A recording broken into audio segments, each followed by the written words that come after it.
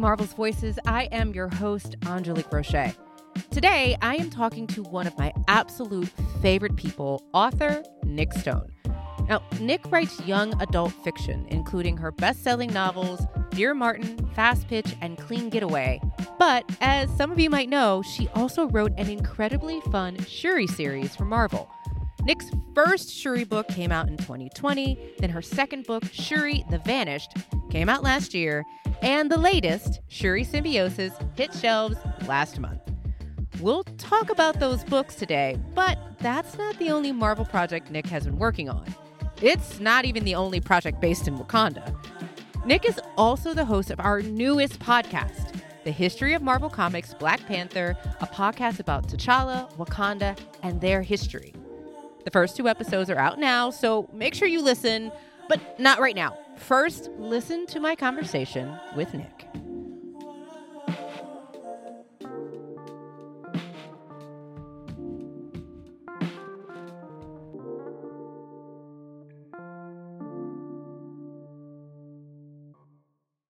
Welcome back to Marvel's Voices. Oh, thank you, dear. Thank you. I'm really excited because the last time you were on Voices, you had one Shuri book out, another Shuri book on the way, and now you've contributed Marvel's Voices Legacy #1. You've got a third installment of the Shuri series, which is coming out, which, let me tell you, when you first told me about this book, I got so excited. Bro, yes. It's my favorite of the 3, like by far. So you're a veteran now. How does it feel? Like you're a Marvel veteran. Girl, I'm a whole toddler. Let's not get ahead of ourselves, okay? The first Shuri book came out in 2020. We're not even 2 years old yet. Veteran is a bit of a stretch, but I am having a good time. And I think that is very important during circumstances like the ones we're in. It's like December 332nd, 2020, if you ask me. Like 2020 just never ended. And in a time like this one, it is really important to have spaces where you are enjoying yourself. And yeah, I've gotten to do and am getting to do a lot of really cool stuff that I absolutely would have never expected. So I got to ask, what's been the best part of this like creative process and storytelling for Shuri? Ooh, the self-validation piece, I think, has been the best part. As a now woman who was a very nerdy Black girl, like to this day, I love physics and loved the idea of there being something that works the same way every time you do it. Like I think about like if you mix peroxide and baking soda, you're literally going to get the same reaction every single time. So the idea of there being something steady and stable, and of course science is always evolving, but I liked the idea of there being something where the laws are more or less set, right?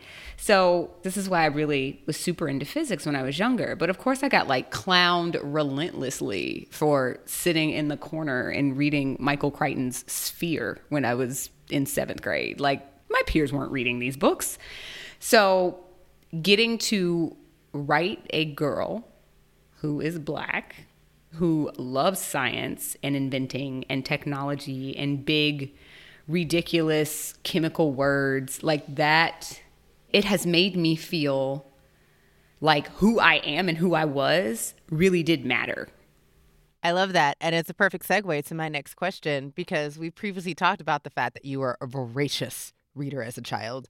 But I'd love to talk more about how did that evolve for you, this love of reading evolve when you started telling stories, and how that love of reading impacts the stories you want to tell. I think about this the same way I think about athletics. I have never met a good basketball player who doesn't watch basketball, or a good football player who is not spending time watching tape and studying other people's moves and figuring out how to maneuver on the field. There's something very powerful about consuming the thing that you want to put back out into the world. And it was the ingestion, if you will, of story and how story functions. Like story has a pretty set structure, like stories that are believable. There are elements of a story that are in every story. And if any element is lacking, it doesn't feel right. It feels like it's not cohesive. So in reading, you get a handle on how story functions, how time is important, how setting matters, how character development is pretty crucial, how what's going on in the story affects the character. And it's this big kind of morass of magic to me. It's this thing like you read, and as you read, your own imagination gets to go places that it wouldn't go otherwise. And once you've gone to these other places, it's not like your imagination shrinks back down. So then you have this expanded imagination that you can pull from to create based on the inspiration you've taken from these other places you've visited in your mind. I love that because that's the perspective you bring to the writing, right? That's the passion you bring to the writing. It jumps off the pages because you are excited about the thing that you are writing. It's not just, oh, I want to write. Like, it's like, I want to write something at the end of the day that I would want to read. One of the things that is also very clear, because, spoiler alert, Shuri is Black. So, I mean, how do you feel your perspective as a woman of color and a mother contributes to how you tell stories? It's the source of my angle. Like, my experiences are the source of everything that comes out of my brain, everything that comes out of my imagination. And this is something that I love telling young people. I know for a fact that the moment my mother knew that I was inside her body, her whole world flipped upside down. And because her world flipped upside down, the world of the people who were interacting with her, their worlds flipped upside down. Like, we have been impacting other people literally since conception. And it's recognizing that because of that, we have just inherent value. The fact that I exist here at this time means that there is something that I can put out into the world that literally no one else can. That's where the experiences come in. That's where the perspective comes in. That specific combination of experiences and perspective and paradigms and like all of these different pieces of what make up a person's lived experience, if you will, those are the things that make my stories mine. And those are the things that make me valuable, in the sense that because of that very specific combination that belongs to me, I'm able to put things out there that no one can put out there the way that I can. And that's literally true for every single person on earth. There is no person alive right now who is not valuable simply because they exist.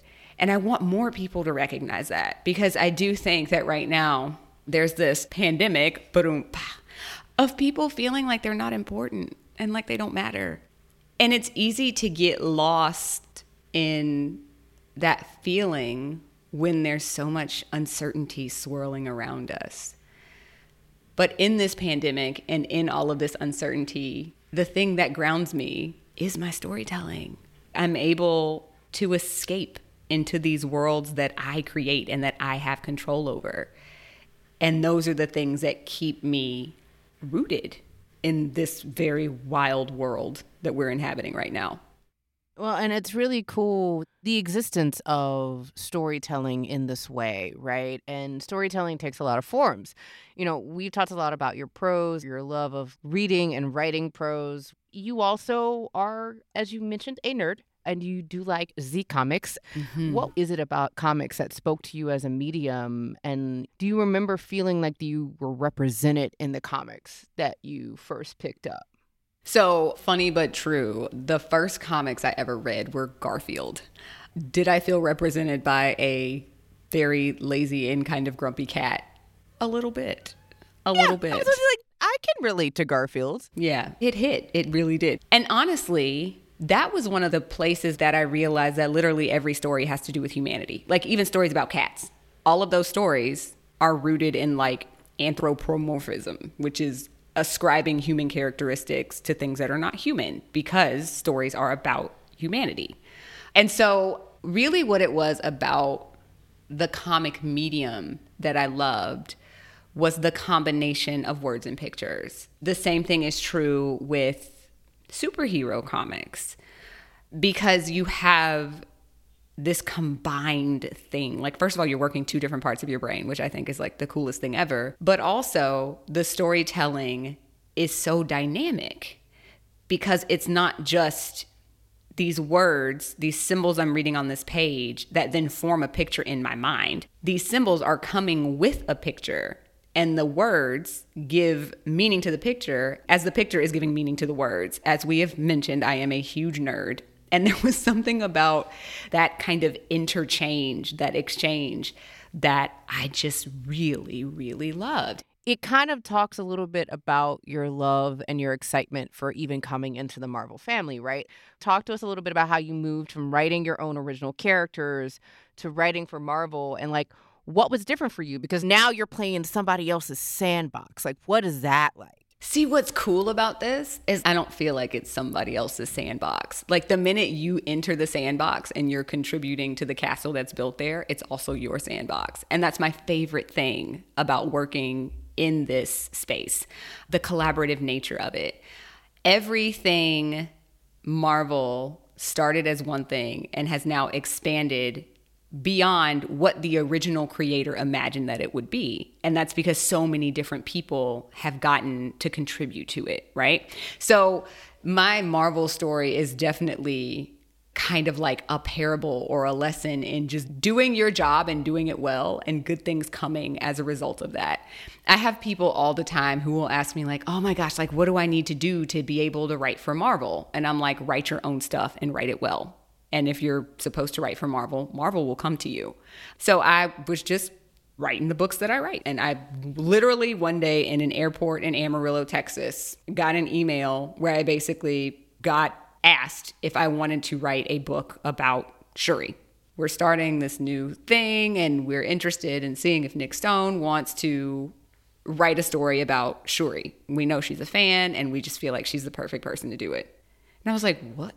So in just existing as my authentic self on the internet and doing my job in a way where my focus was on creating things for a specific audience and doing that excellently, so many doors have opened. Not because I pushed them open, not because I broke the door down, but because I was doing what I'm supposed to be doing, or doing what I feel like I'm supposed to be doing. It's actually kind of wild because a lot of this has taught me, or really has reinforced, how little control we actually have over anything. Like I have control over the things that are put into my hands, but I don't have control over them getting into my hands necessarily. And just remembering that, it's really humbling, but it's also kind of liberating. So I'm having a blast here, and I will rock it until the wheels fall off. So it's magical, and sometimes I'm not sure that it's real, and I feel like I'm scamming everybody. You're scamming no one. Ha ha. Look, you're on your third book, right? And I remember talking to you about the first book, and you just knew. You knew where you wanted the character to go. You knew what adventures you wanted the character to be on. There was this love you had for Shuri. And so Symbiosis is our third of the Shuri books. For those who aren't caught up yet, tell us about the first two books. So in my work that is mine, I tend to write about things that bother me. The first book, they kind of gave me a one-liner. The harp-shaped herb is dying, and Shuri has to figure out how to save it. Boom. And I was like, oh, okay. And so I had to spin a tale out of that. But from that, and getting to know her as I was writing her, getting to know Wakanda a little bit better, I was able to give her a best friend. Getting to do all of that, the next book just kind of came to me. Like I knew what I wanted to address in the second book. So the first book is about the heart-shaped herb, which is the plant that the person who is going to take on the Black Panther mantle has to ingest in order to get kind of the Black Panther powers. It's this like vibranium enhanced plant. So it's dying though. And of course, if it dies, there won't be any more Black Panthers.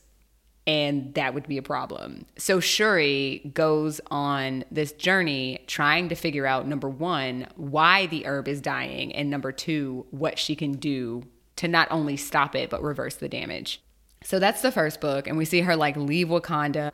And then in the second book, girls have gone missing. These very, very smart girls typically from countries that are quote unquote impoverished. And it seems like nobody notices except for their friends. And so Shuri in this book is trying to figure out not only where they went, but why they went there and if they're in danger of some sort. And obviously they're in danger because there would be no plot if they weren't in danger. And so she's trying to figure out how to save them. So in the first book, she's trying to save the herb to save Wakanda. In book 2, that broadens and she's trying to save other people. She's trying to save these girls. And then you haven't even asked me about Symbiosis, but I'm going to say it anyway. So in Symbiosis, she's trying to save Wakanda. And man, I had so much fun writing Symbiosis. And anybody who sees the cover, it's very clear who one of the cameo characters is, though it's not actually that particular named character. It's just a cousin, if you will. And y'all are like, what? So just Google the cover and you'll get what I'm saying. I had so much fun writing a book where Shuri does not leave Wakanda.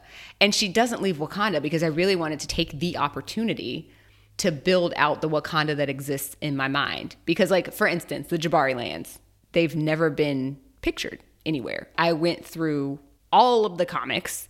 There's like one picture where you see a few buildings in the background, but you never actually see what the Jabari lands look like. You don't see it in the film. The film, all you really see is this kind of like ice palace where M'Baku lives. And so I had the opportunity to kind of build out what the Jabari lands look like. And I got to do that with other parts of Wakanda as well.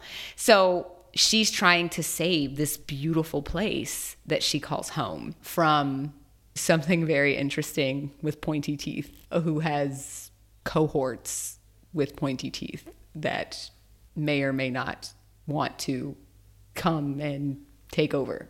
I have all confidence of putting you on my charades team in your ability to avoid keywords that you shouldn't say out loud, but are clearly evident based on the words you're using.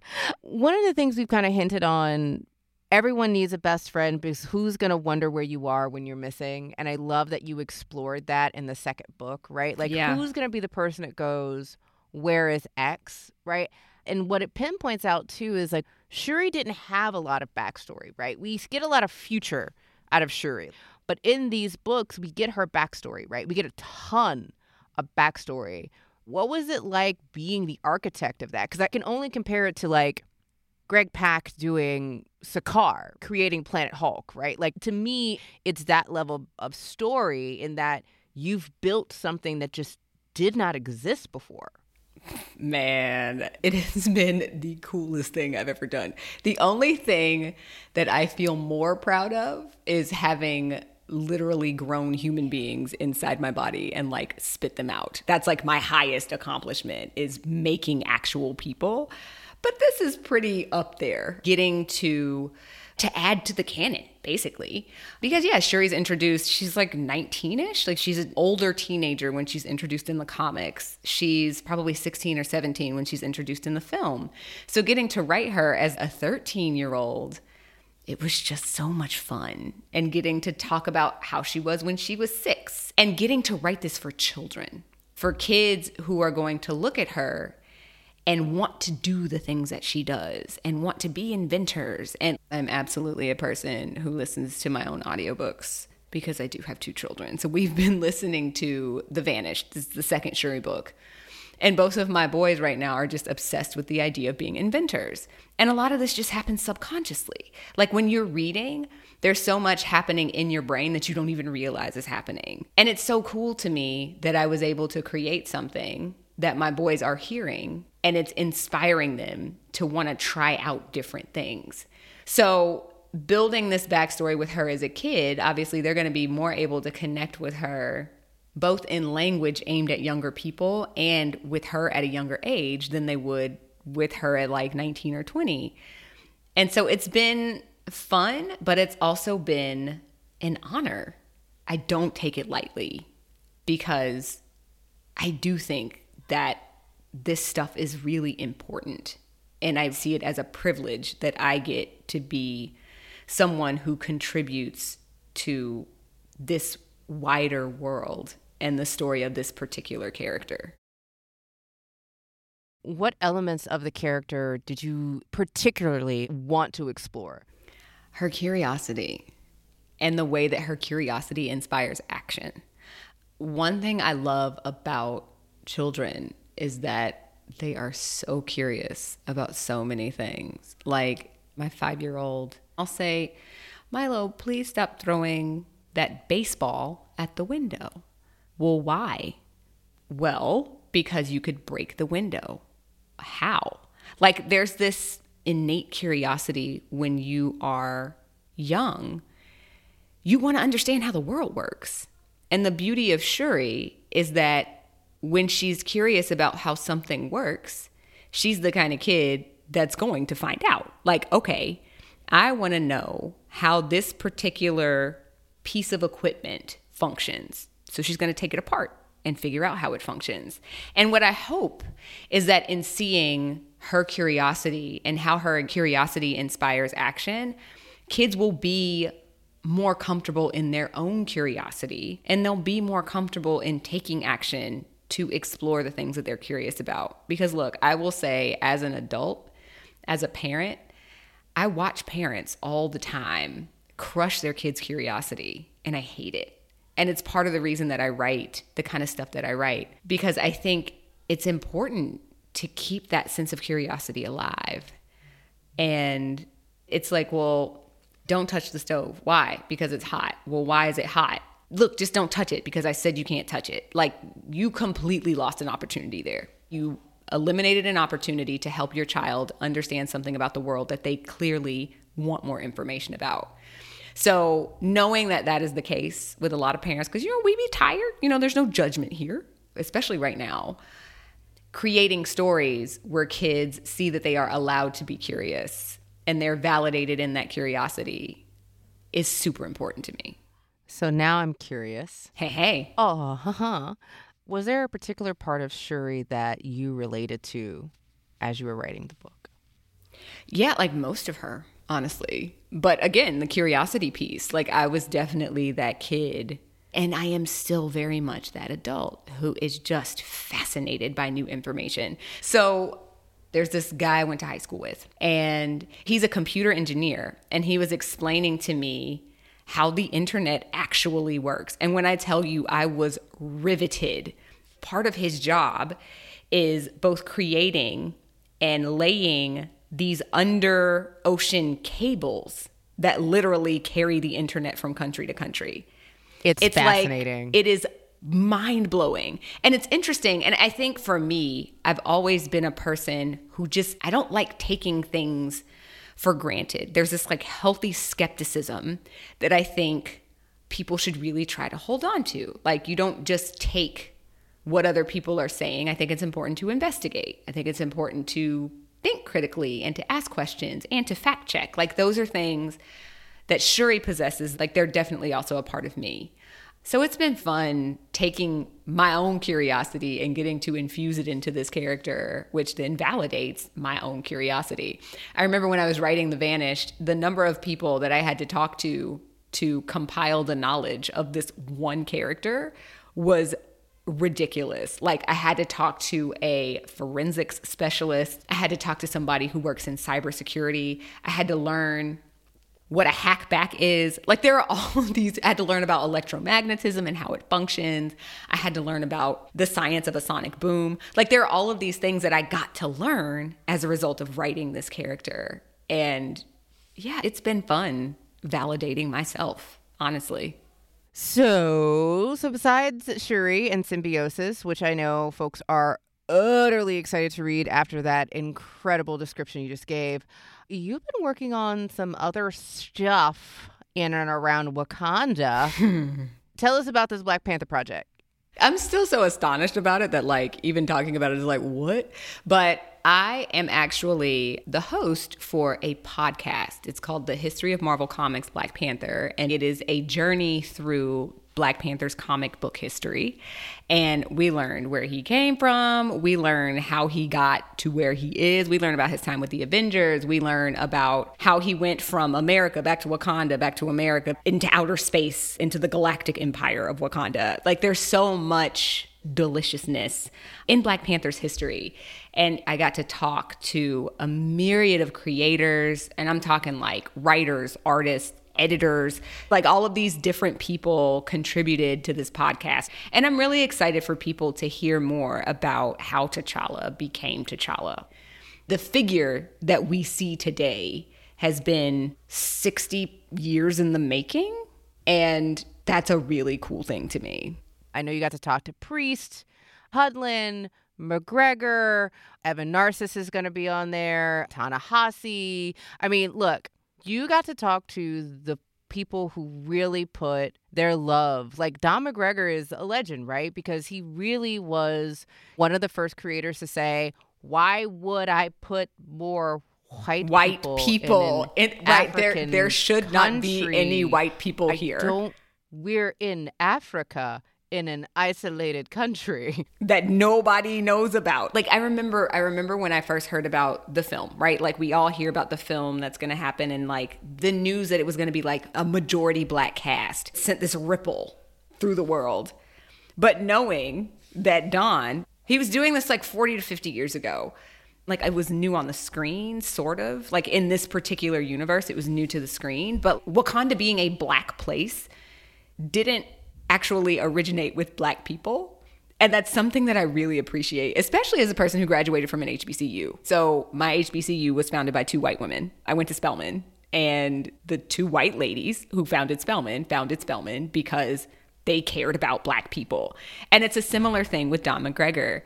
And it has been such a delight interacting with these people who care so much about good representation and about Black people being portrayed as, you think, human beings with like feelings and things that they are trying to accomplish. And I have to save the day here. Like, I get to be the hero, but I have to be the hero. It was just amazing. I talked to different artists. I got to talk to editors. I talked to a few fans. And like, when I say fans, I'm not just talking like, oh, I read the comics. These are fans who like study the comics, who teach comic book history.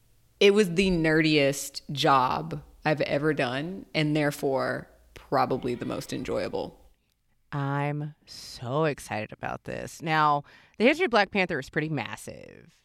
How do you even start tackling this? And what can folks expect to hear from some of these stories? So the interesting thing about the history of Black Panther is that, yes, he was introduced a long time ago, like 1966, but there actually haven't been that many runs where he is kind of the star character. He was interacting with the Fantastic Four, and he became a part of the Avengers, but he didn't get his own story until Don McGregor wrote it. And Don McGregor wrote the first solo run. It's like McGregor, Priest, Hudlin, Coates, and now John Ridley is. It's 5. There's 5 big deal, notable Black Panther runs. So while it's a long history, there's still so much building that's still happening, because it's not like Spider-Man where like every year you're getting a new story from a different perspective. T'Challa, it's taken some time for him to get to a point where he's rolling from one creator to the next. I'm pretty sure this is the first time that we've ended one Black Panther story, the one written by Ta-Nehisi Coates, and we're going straight into the next one by John Ridley. Before that, before Coates, Reginald Hudlin, this was years and years and years ago, right? So recognizing how it's actually taken some time for T'Challa to get to a point in the comic world where he's getting that respect on his name that he's deserved this whole time. That's been the funnest part about doing this podcast. And so like we learn the origin, like where he came from and why. We learn about some of the early things that he went through. We learn about how he was positioned relative to things going on in history. We learn about why the creators decided to take him in the directions they decided to take him. And over the course of the podcast, we see T'Challa become more and more fleshed out. We see him become more and more human, more and more dynamic. And it's such a fun journey. I've used the word fun so much. And the fact that there's so much joy in this is what makes it powerful. I'm excited for listeners to hear this. All right. So I know you got a lot of work to do. I am so excited about Symbiosis. I am excited about all the books you can't tell us about. I'm excited about all the secret projects I know you got. So thank you so much for coming on Marvel's Voices again. Hopefully you'll be back again soon.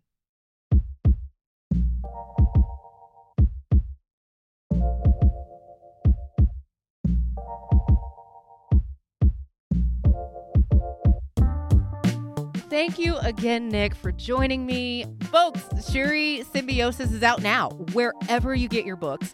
And the first 2 episodes of the History of Marvel Comics, Black Panther, are also out now on SiriusXM and Marvel Podcast Unlimited on Apple Podcasts. And the first episode is out everywhere. Next week on the show, we'll be talking about another podcast, our newest fiction series, Marvel's Wastelanders Black Widow, also out now. I'm chatting with Chasten Harmon, who plays a new character in the Marvel Universe, Lisa Cartwright. We'll talk about her career, the Wastelanders universe, and the unique challenge of acting in an audio-only realm. We'll try not to spoil anything, but you should go listen to Marvel's Wastelanders Black Widow in the meantime anyway. It's a lot of fun. Marvel's Voices is produced by Isabel Robertson and me, Angelique Roche. Our creative producer is Harry Go. Our senior manager of audio production and development is Brad Barton.